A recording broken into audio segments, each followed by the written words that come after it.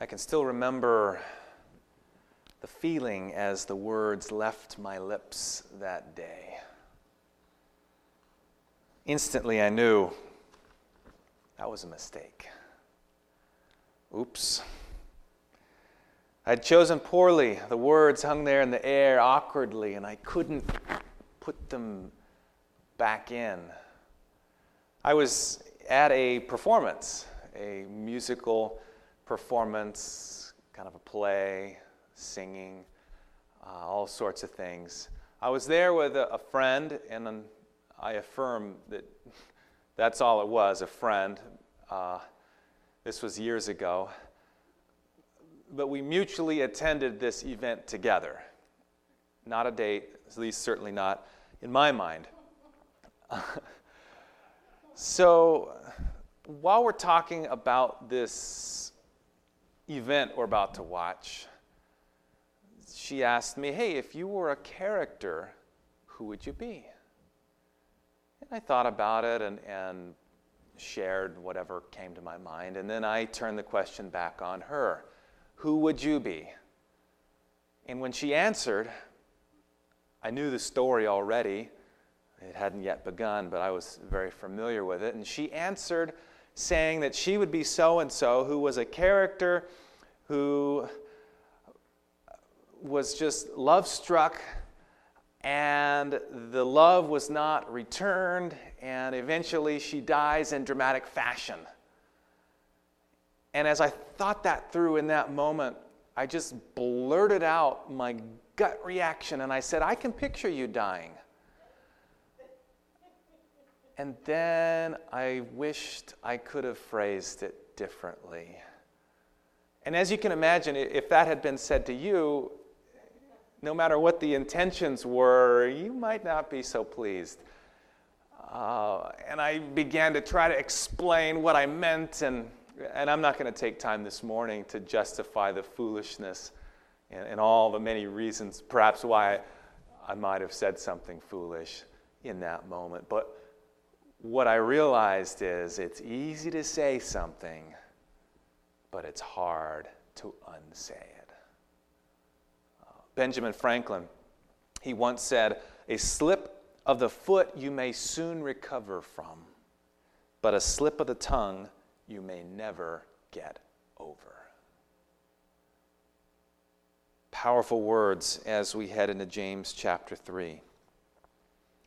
James chapter 3, verse 1. We've already seen James 1:27. James 1:27, we briefly highlighted a few weeks ago. Actually, verse 26, he said, if anyone among you thinks he's religious and does not bridle his tongue, basically they're self-deceived and your religion is useless. Now James returns to this theme of how we use our mouth, how we use our words. James chapter 3, verse 1. My brethren, let not many of you become teachers, knowing that we shall receive a stricter judgment. Teachers use their mouth and their words all the time. What a wonderful opportunity it is to be able to teach, but it's also a big responsibility. And I'm thankful that we have such good teachers here at Parkwood Church. We have wonderful teachers in the public school system, wonderful teachers in private schools, wonderful homeschool teachers. And we have good teachers in our Sabbath school divisions, whether the adults or whether the kids. And hopefully we can get back to that here in the near future. But there's a lot of responsibility when you teach, especially when you are teaching about God, when you're teaching the words of God. And if you lead somebody astray by your false teaching, that's on you. Now, obviously, people need to check and make sure that what I'm saying and what the other teachers are saying is true. I think about the old PBS show, Reading Rainbow, and they would kind of highlight books at the end of the show, and there was a tagline that they used all the time. They said, "But you don't have to take my word for it." Dun-dun-dun. The idea was, check it out for yourself. Read this book about dogs, and you'll see it's a wonderful book about different types of dogs, or whatever they were advertising. And so, sure, there is responsibility on everybody to get into God's Word for themselves. But there's also extra responsibility upon those who teach, upon parents who teach, teachers, people who share. And really, all of us have called to share and be a part of this gospel work. So God is asking all of us to teach in some way, but those who teach on a regular basis, even more so. And then verse 2, he says, "For we all stumble in many things." And then we're going to be talking about stumbling with the tongue. You know, they say it's so easy for your tongue to slip up because your mouth is wet. So your tongue can slip a lot easier. Really easy to mess up with what you say. He continues, "If anyone does not stumble in word, he is a perfect man, also able to bridle the whole body." Perfect here in Greek carries the idea of completeness. But you think about it, the self-control that you can have if you can control what comes out of your mouth, that same self-control can help you in every other area of life. So James says, if you've got this figured out, if you've got the tongue sorted out through the power of the Holy Spirit, you're a mature believer. You are well on your way. And notice here, I'm reading from the New King James Version, but it says that you're also able to bridle the whole body. This is language that, when you think of a bridle, that's used for horses, riding a horse. You're able to control, to steer your whole body. And notice how this sets up the next verse here, the next sentence, because he's going to use the same, a word in Greek that comes from the same root. Verse 3, "Indeed, we put bits," we put things that bridle in horses' mouths that they may obey us, and we turn their whole body. James is saying, hey, if you can control a horse just by the mouth, in the same way, your mouth can control you. Small part of the body as far as square inches goes, but it plays a huge role in how you live. Parents, you have a big responsibility for how you use your words with your kids. Teachers, huge responsibility. I mean, all of us, in one sense, have different people who look to us. There was a young boy who asked his mom one day, "Hey, Mom, can I go outside and help Dad put the snow chains on the car tires?" He said, I know all the words to use. Apparently, he'd been around his dad, and his dad had been frustrated. I know all the words. Kids are listening. Little pitchers have big ears. People are looking to us. Can control a large animal with a small part of the body. He continues this same idea. Verse 4, "Look also at ships. Although they are large and driven by fierce winds, they are turned by a very small" what? "A very small rudder, wherever the pilot desires." Verse 5, "Even so the tongue is a little member and boasts of great things." The mouth is small, but it can do big things. Continues, second half of verse 5, "See how a great forest a little fire kindles." Right now here in Modesto, here in California, we know what fire can do. We've seen the effects. We're breathing the effects of a small fire that became a very big fire. Verse 6, and the tongue is a fire, a world of iniquity. The tongue is so set among our members that it defiles the whole body. It sets on fire the course of nature and is set on fire by hell. The effects of the tongue can either lead to life or they can lead to destruction. Imagine for a moment that instead of your regular mouth and words coming out of your mouth, you had a flamethrower attached right here to the front of your face. Would you be more aware of how you were aiming that thing and how you were using it? Of course you would, because you wouldn't want to burn everything down. James is saying your words are explosive, they are flammable, and you have to be so careful how you use them. Countries can go to war simply based upon words. How are you using your words? You know, when you go camping up in the mountains, you generally have to get a fire permit. And when you sign the fire permit paper, there's also instructions on how to carefully put out the fire. Because many people have left a fire thinking it's out, and that has created a big problem because it can still come back. In fact, at my in-laws' property, there was a fire that got started, not through any fault of their own, but it got started even when it looked like everything was fully out. In fact, when the fire people came to put it out, they said, no, you did everything right. But he said sometimes fire can lay dormant under the ground for weeks at a time and can pop back up again. It's amazing how careful we have to be. But when you fill out the little permit, they say things like, okay, when you're done with your fire, dump water on it. And then you get a shovel and you mix it around. You might even put some dirt in there if you want to. If there are still pieces of wood, you're going to knock off the embers that are still live. You're going to dump more water on it. And you're going to repeat this process until you can put your hand down there and there's no more heat coming up out of your fire pit. They're so deadly serious about it because fire has such great damage potential and loss of life potential.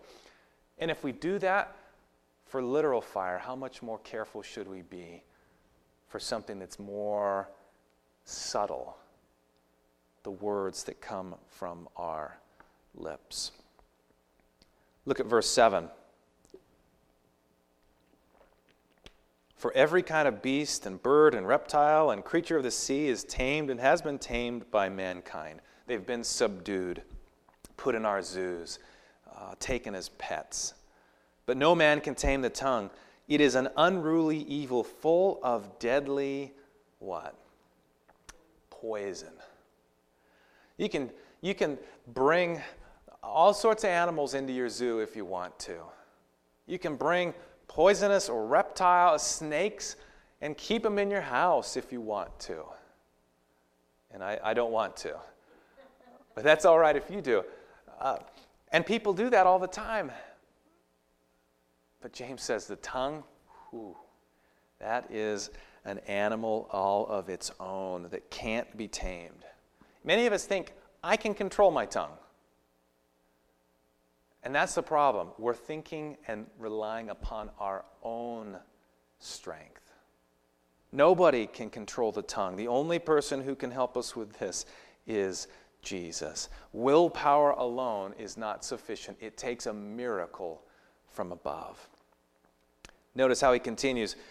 With the tongue, verse 9, we bless our God, our Father, and with it we curse men who have been made out of the same image, the same similitude of God. Out of the mouth, the same mouth proceeds blessings and cursings. My brethren, these things ought not to be so. As if it weren't obvious enough, James says, hey, by the way, it shouldn't be like this. If you're singing praise to the Lord, your tongue should continue on in praise to the Lord. It's easy for us to put on our happy Sabbath smiles after we've just had a big blow up at home, used words we shouldn't use, and we get to church. Hey, good to see you, brother. Happy Sabbath, sister. These things ought not to be so. In one of Aesop's fables, he talked about a donkey in the woods that came across a lion's skin. Hunters had killed a lion, and they had skinned it and had put the skin out to dry. And the donkey thought, this is a good opportunity. So somehow he put the lion skin over top of him. Must have been a big lion and a small donkey. Aesop didn't explain how this part worked. But the donkey started walking around the forest looking like a lion. And all the animals were terrified of him. And he thought, this is so awesome. Everyone respects and fears me. And he let out a hee-haw. And then everybody knew who he was inside. We can look like we are a saint on the outside, but if people listen closely to our words, they might discover something else. You know, sometimes our words that we use may be nice to other people, but they might be harsh towards our own self. James would say, these things ought not to be so.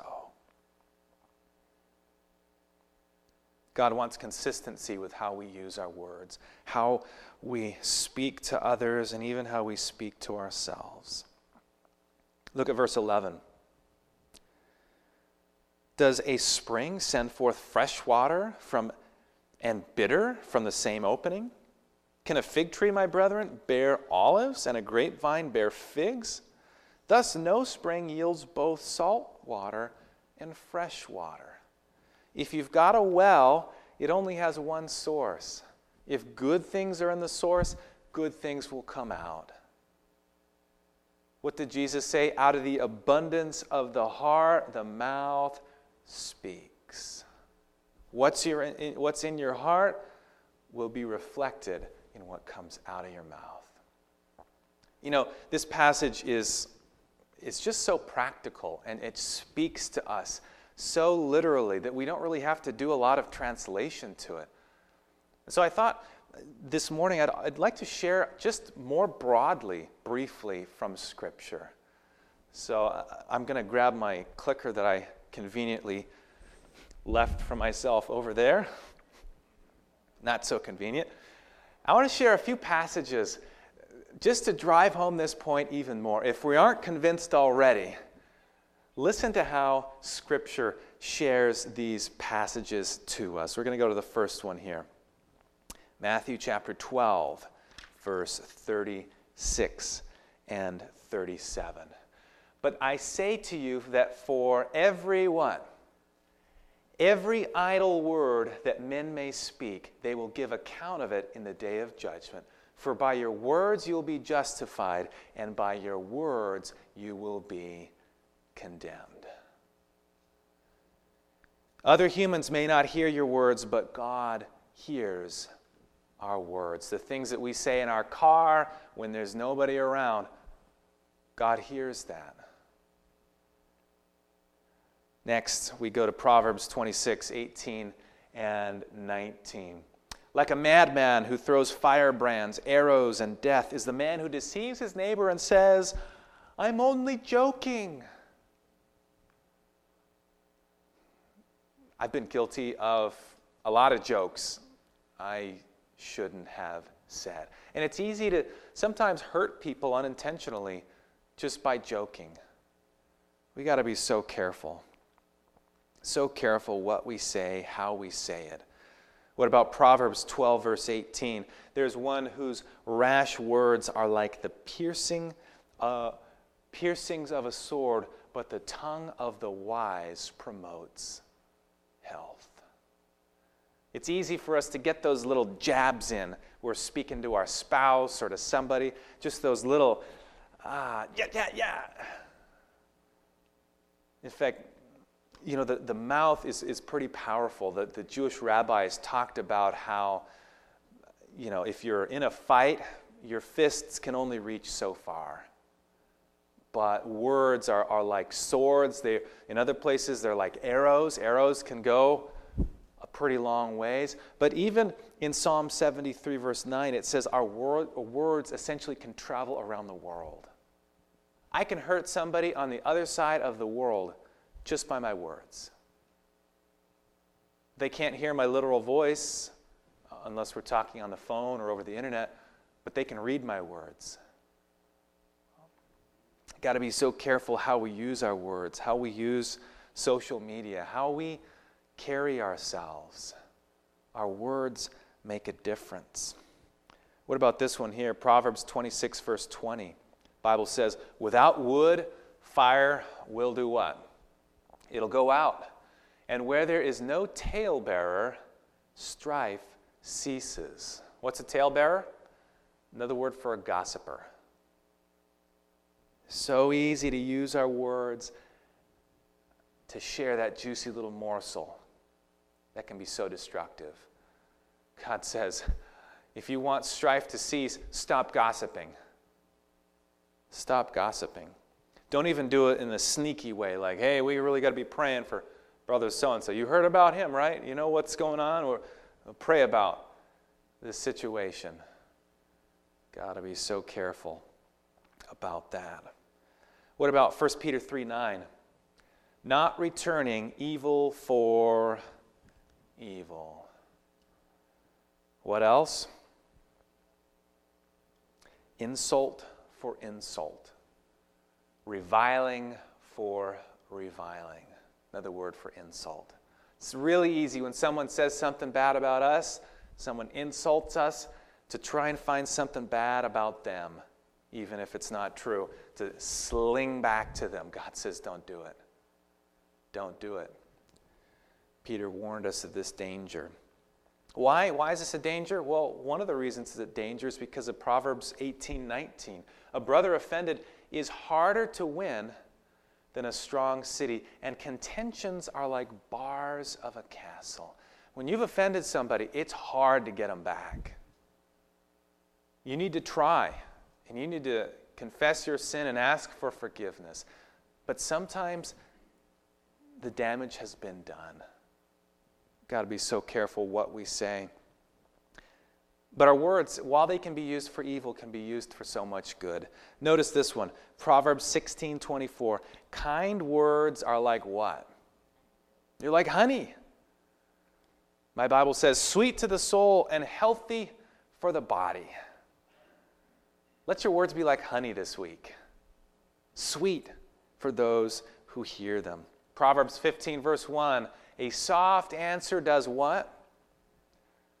Turns away wrath. But harsh words stir up anger. Your words have the ability to de-escalate conflict this week. Or sometimes just your silence may be what's needed. They say that silence is often a good thing to do and almost always a clever thing to say.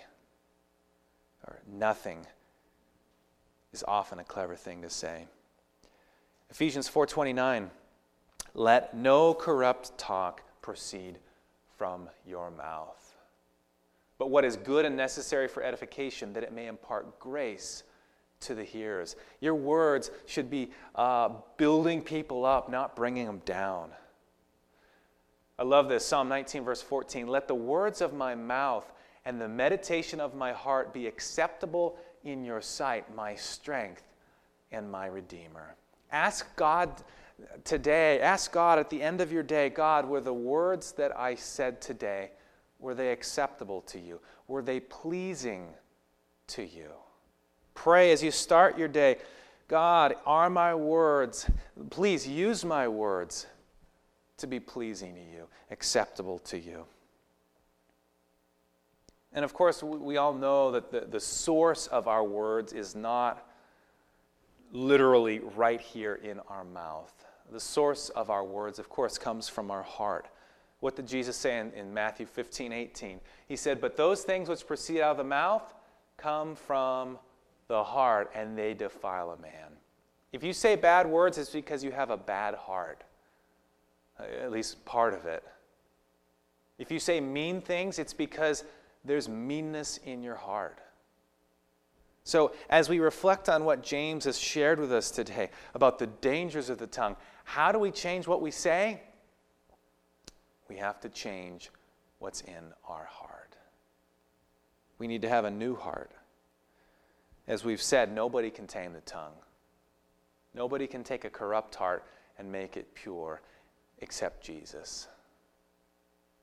We need to spend time every single day curating our words, having our heart be filled with the goodness and the love of God, so that when we speak, out of the abundance of our heart, full of love, words full of love will flow.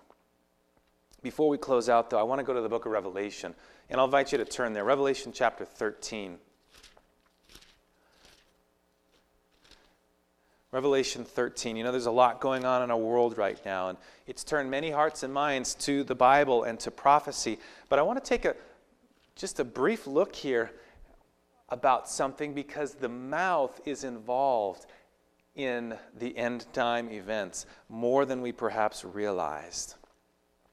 Revelation chapter 13, and of course you remember in Revelation 12, the serpent, the dragon, spewed water out of his mouth to attack the church. But God had a plan to preserve the church.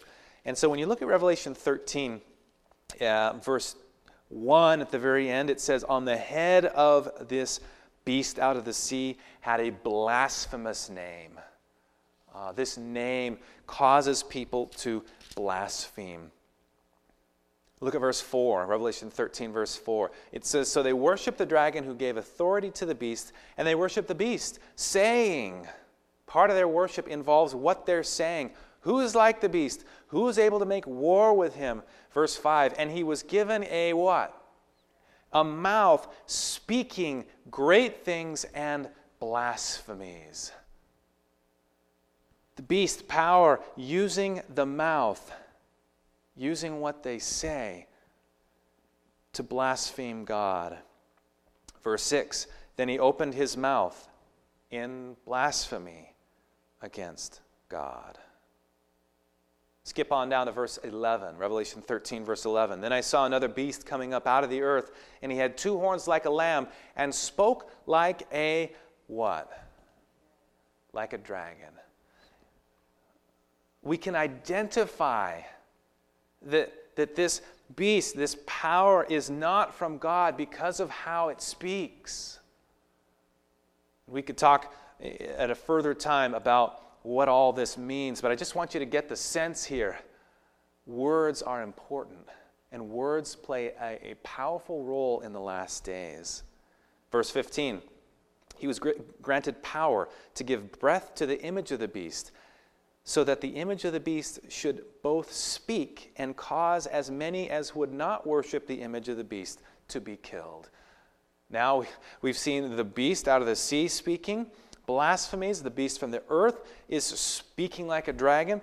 And now this same beast, the image of the beast, is speaking and causing people to worshiping falsely. In contrast, look at Revelation 14, verse 5. Revelation 14, verse 5, describing the 144,000, those who are saved in the last days. It says, "And in their mouth was found" what? "No guile, no deceit, for they are without fault before the throne of God." The people in the last days, the people who are saved, they've given God their whole heart. They've given God their mouth. And so what comes out of their mouth is praise to the Lord, and not deceit, not vile things. Of course, the 3 angels' messages couldn't be proclaimed without words. Verse 7, "Saying with a loud voice, fear God and give glory to him." Verse 8, "Another angel followed, saying, Babylon has fallen." Verse 9, "A third angel followed with them, saying with a loud voice." Again and again, the message is proclaimed by words. And God wants us to be a part of that proclamation. So how are we going to use our mouth? How are we going to use our mouth? Is it going to be a fire that destroys? Or is it going to be empowered and blessed by the Holy Spirit and bring people to salvation? 4 years after the Titanic sunk, there was a young Scotsman. He rose up in a meeting in Hamilton, Canada. Sometimes the tongue slips. That wasn't an evil slip. That was just a slip. Canada. Young Scotsman, he stands up. He said, I'm a survivor of the Titanic.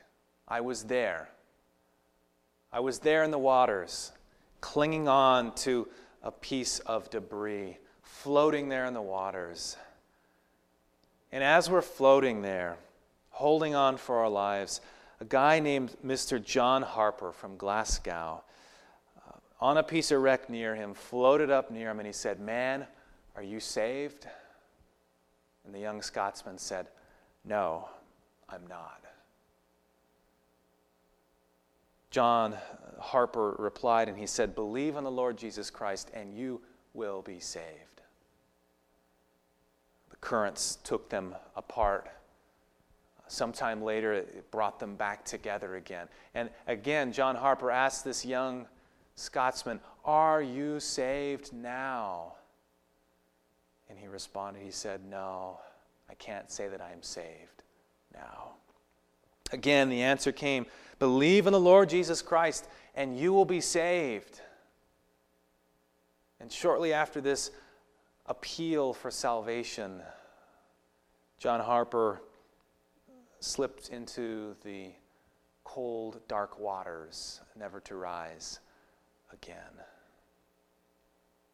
But there, alone that night, with 2 miles of water underneath him, the young Scotsman finally could say, "I believe, I am saved. I am John Harper's last convert." How are you going to use your words this week? How are you going to use your words today? There are people who need to hear your positive words, who need to hear the words of salvation that you have to offer. I want my words to be used for good. How about you? Only God can help us. So let's ask Him. Loving Heavenly Father, here we are in need of your strength, in need of your Holy Spirit to fill us with love, purify our hearts, and fill us with good words, words that can be shared, words that can save, words that can point people to you, the source of our salvation. Lord, I pray that you'll give us opportunities today, opportunities this week, and when you prompt us, Lord, let us use our words for you. If we slip up, we know you'll forgive us, Lord, as we confess our sins, and we know you'll help us get back up on our feet again and use our words better the next time. This is our prayer, and we pray it in Jesus' name. Amen. Have a blessed Sabbath and use your words for God.